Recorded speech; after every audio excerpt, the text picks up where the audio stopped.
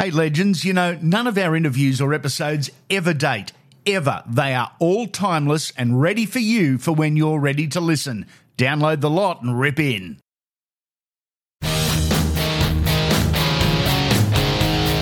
Big John McCarthy, who is your Mount Rushmore of mixed martial arts and why? Oh, that is so hard. My Mount Rushmore, first off, Hoist Gracie has got to be on that. Done. He's the guy that started. He's the one that made people believe. You got to put him up there. It doesn't matter comparative to what he could do today. It's what he did in making people believe and in the starting of the sport. So he would be there. Fedor Emelianenko would definitely be on there. What he did in his prime and the way he handled himself, the way he has represented the sport of MMA, he belongs on there.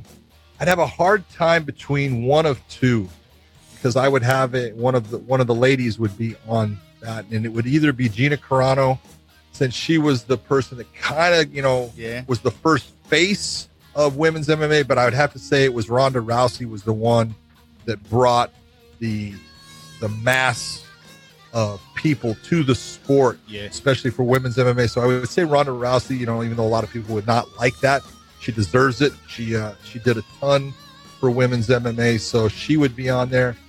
And then it has to be George St. Pierre. Yeah.